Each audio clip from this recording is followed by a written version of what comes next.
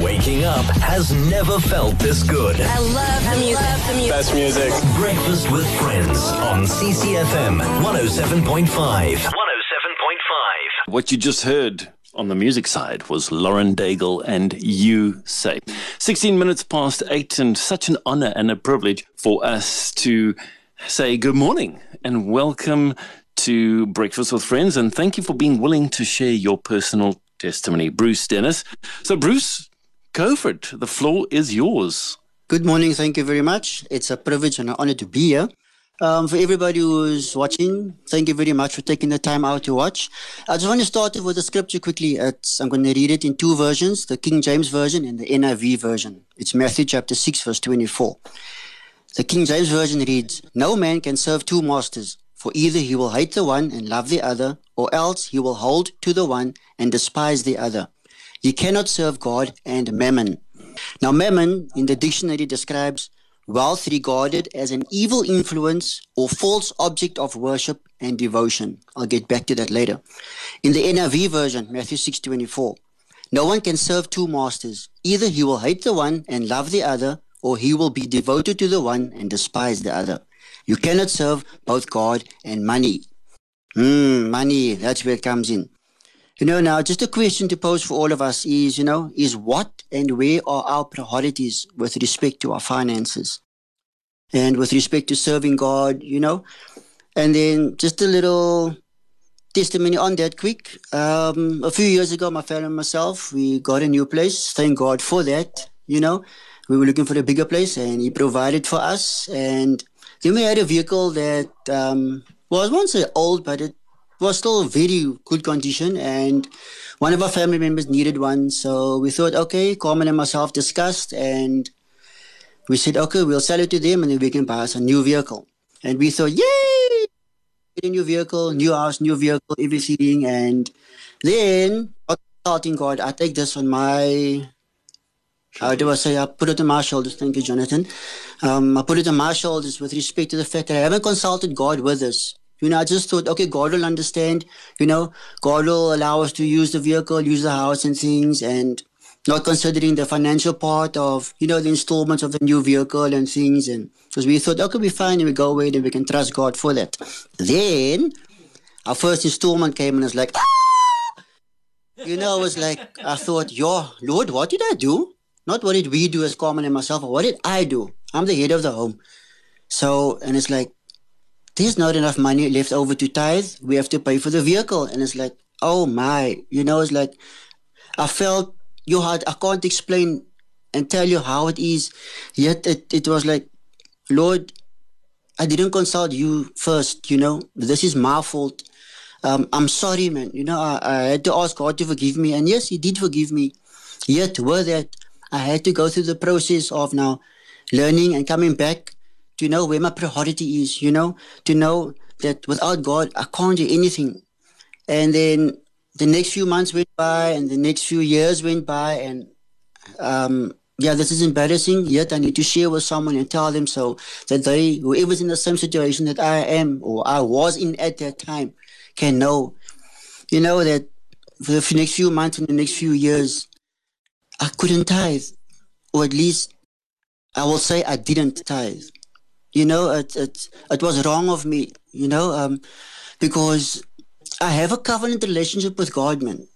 And knowing what I did was wrong. Yet, in the back of my mind, I'm thinking to myself, like, hey, God understands. He will see us through and things. And I'm going off my notes that I wrote now. Sorry, not off, but I'm not relating to the notes anymore now. And then, you go to church and you listen and the pastors teach and they teach on your tithes and your offerings. And, the pastors always mention that we cannot afford not to tithe. Let me say that again.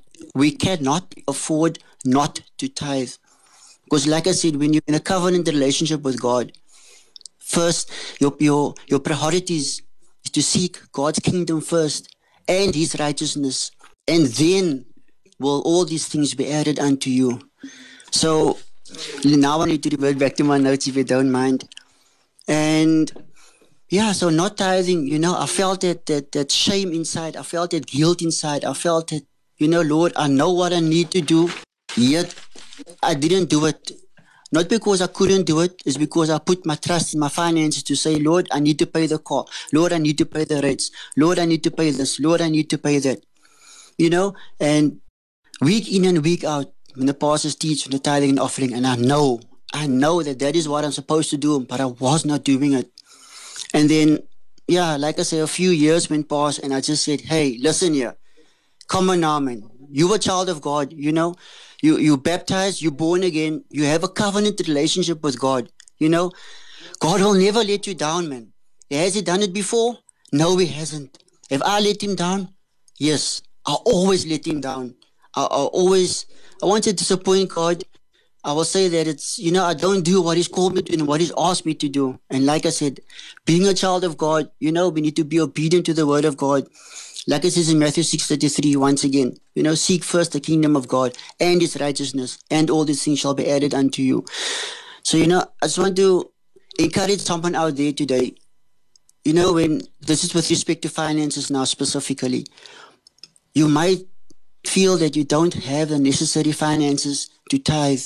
But tithing is your covenant relationship and telling God that I am putting my faith and my trust and my honor and my worship in you. This belongs to you, not to me. You have given me the ability to be able to get this finances, to be able to get this income, and the 10% is yours. I'm not going to touch it anymore. It is not mine. It is not my right to do that. So that is yours. And I know and I trust that you will foresee for me for the next month and the months to come, and so it goes on and on. And so when the challenges come and you're facing difficulties, you just sit and you think, with God, how was it maybe a month ago, maybe a year ago, maybe 3 years ago, compared to as where you are now? You're not there where you were. You have moved forward and God is with you. He's taking you to places that you have never been before. So prepare yourself for that and we will overcome. And one of the other questions I just want to leave with you guys is, before I leave the question is that, walking the life with God is not going to be easy. Your challenges will come. Your difficulties will come. Yet, where are our priorities? Is it in God or is it in money or mammon? Or in man? And then just to leave you guys with, the question is, which question are you going to be living your life with? Is it a question of who are we serving? Or are we going to use the question, what are we serving? So just think, where are our priorities? So I hope that encouraged someone today. And thank you very much. Thank you so much, Bruce. The last thing I'm going to ask you to do is just a short prayer, because we are well aware of the fact that many people are struggling financially. And so if you would just pray as the Spirit leads you. Father God, just thank you for you and just thank you for loving us the way you do. Just thank you for being an awesome God, a magnificent God. And Father God, I pray in the name of Jesus that for us who are contemplating, who are thinking that, we can't make ends meet, we put our trust in you, my God. You are our first love, and with you we can do all things.